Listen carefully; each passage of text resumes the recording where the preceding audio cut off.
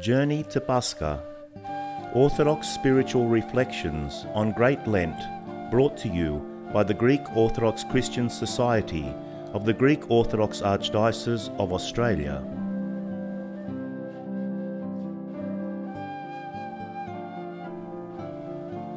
In this episode, Panayota Kranidiotis, leader of the Young Ladies Group at the Greek Orthodox Ladies Group, takes us through the life and repentance of St. Mary of Egypt, who we commemorate on the fifth Sunday of Great Lent.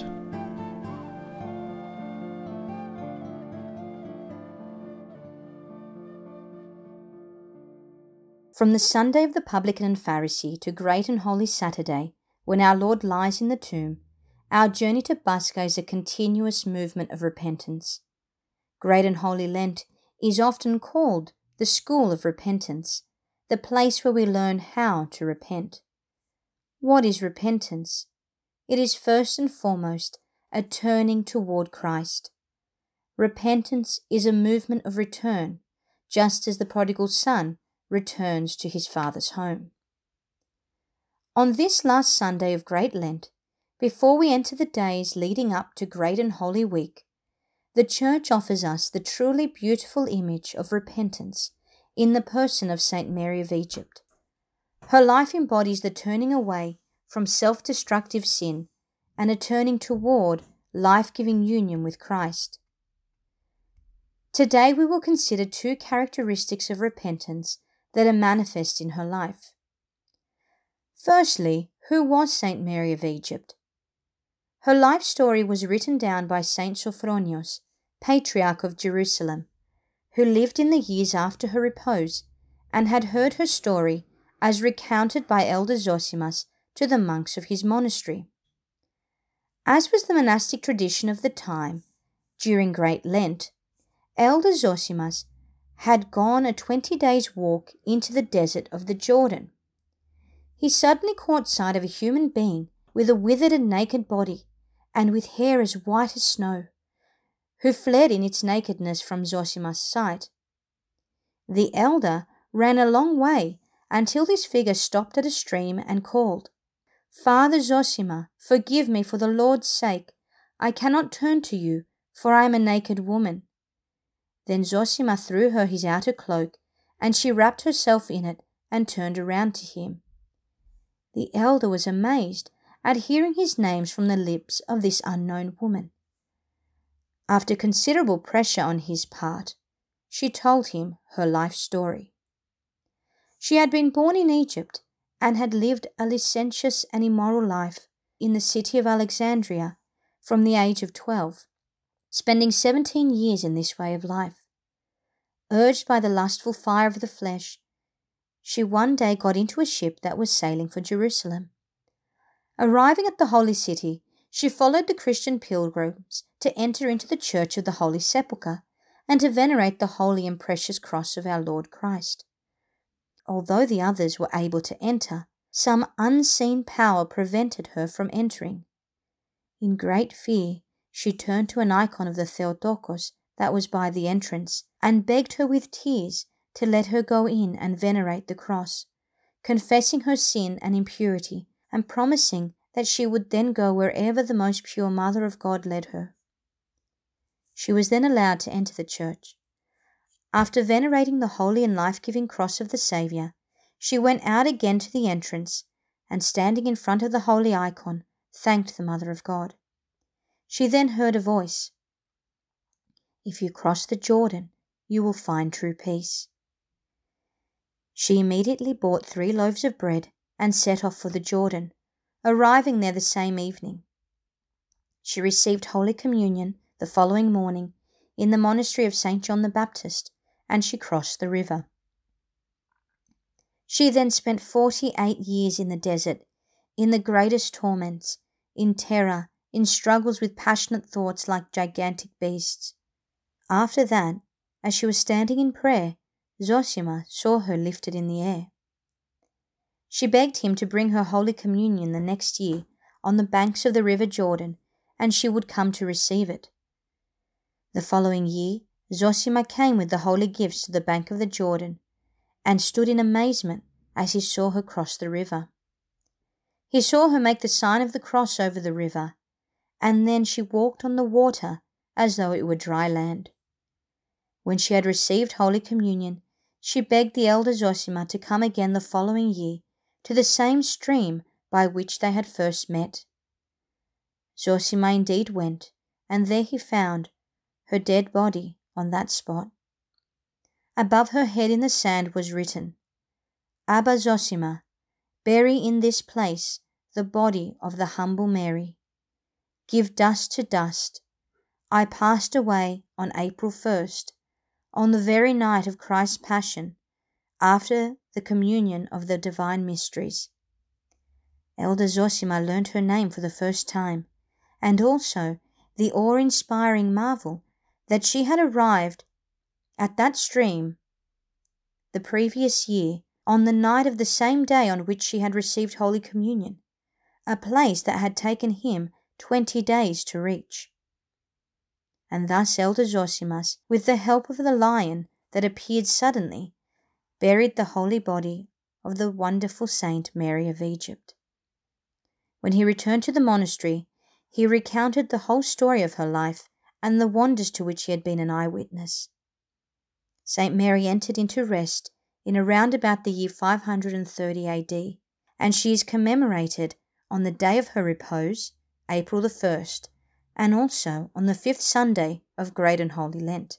Our Orthodox Church holds her up before the faithful as a model of repentance.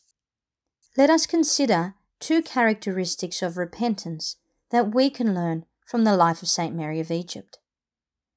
Firstly, the confession of sins. Saint Mary was from Egypt, where she spent 17 years of her youth as a harlot.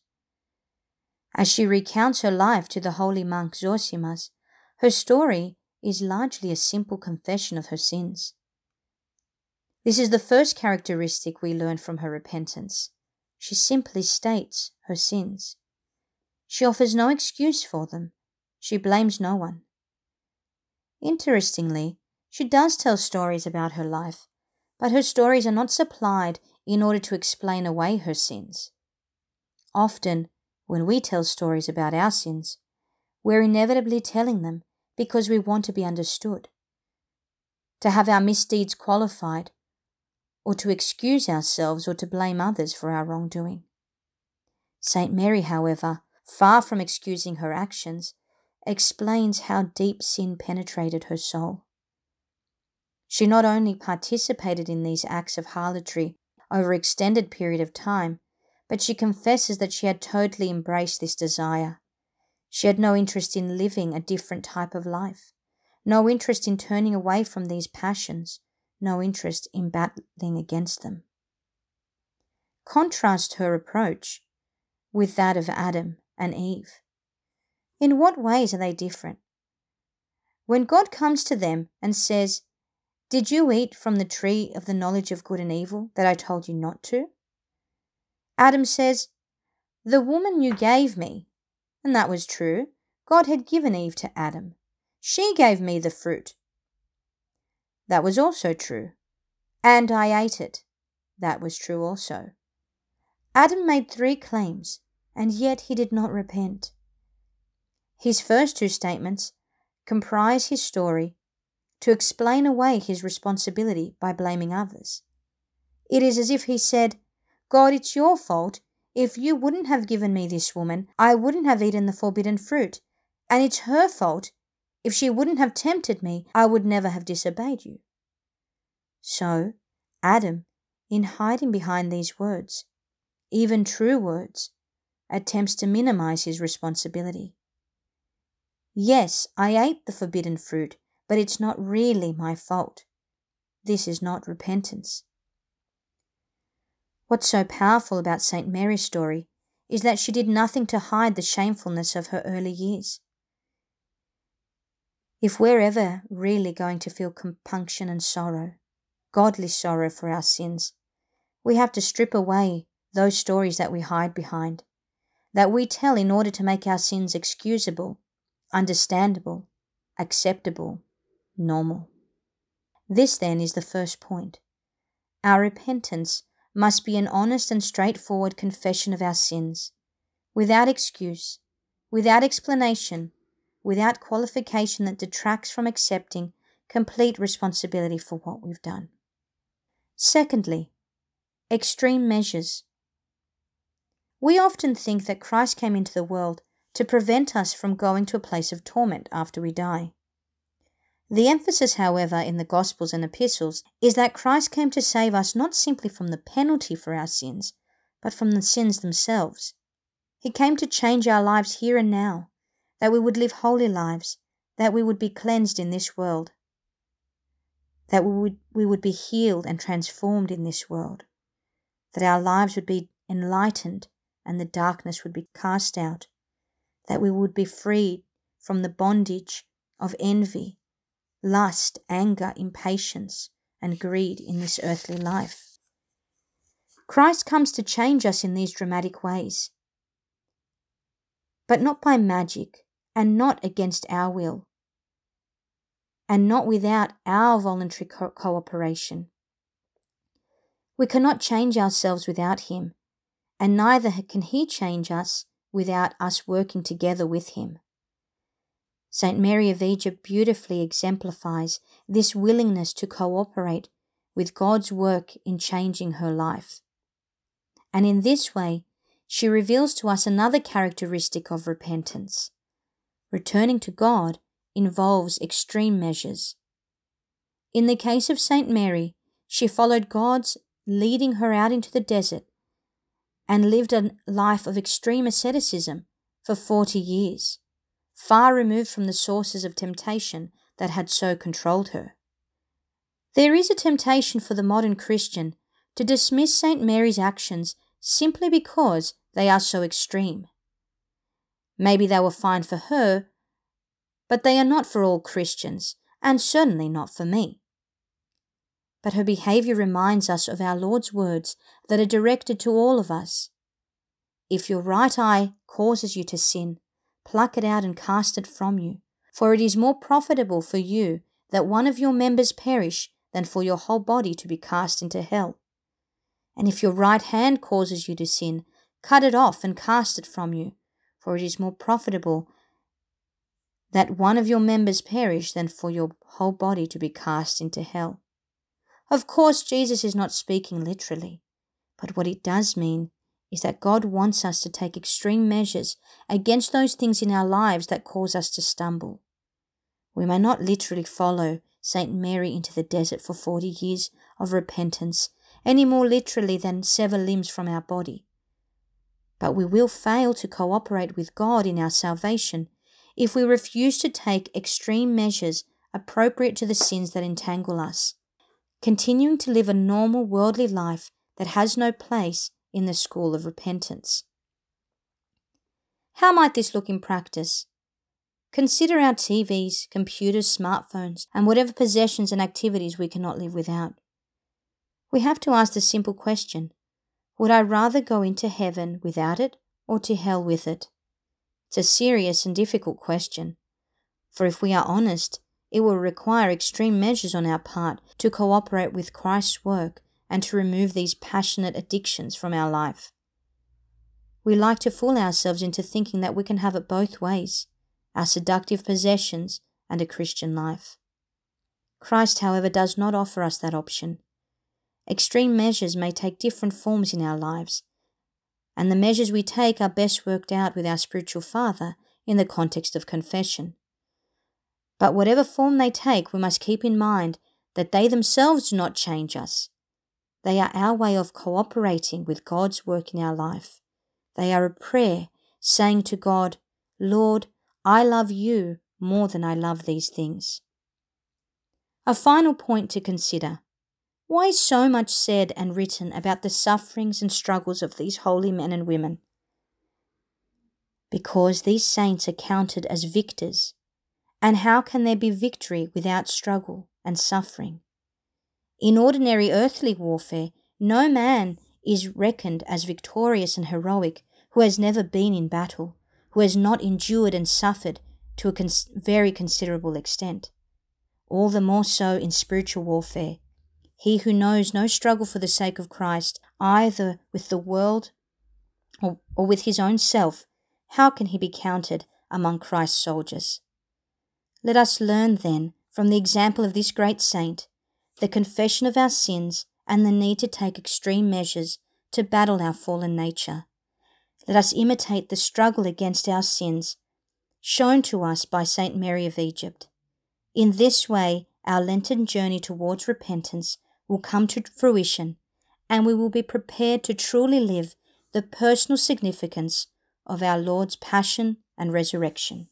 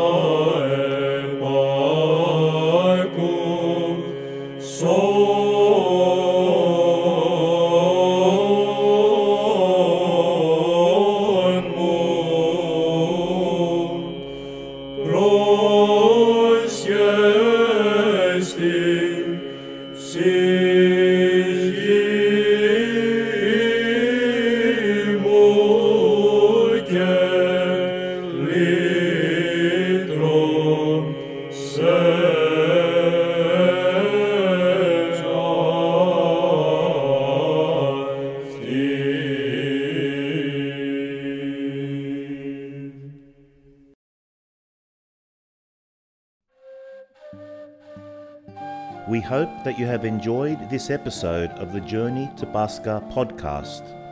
Please be sure to subscribe on your preferred listening platform and check out the Greek Orthodox Christian Society YouTube channel. Our website at lychnos.org, that's lychnos.org,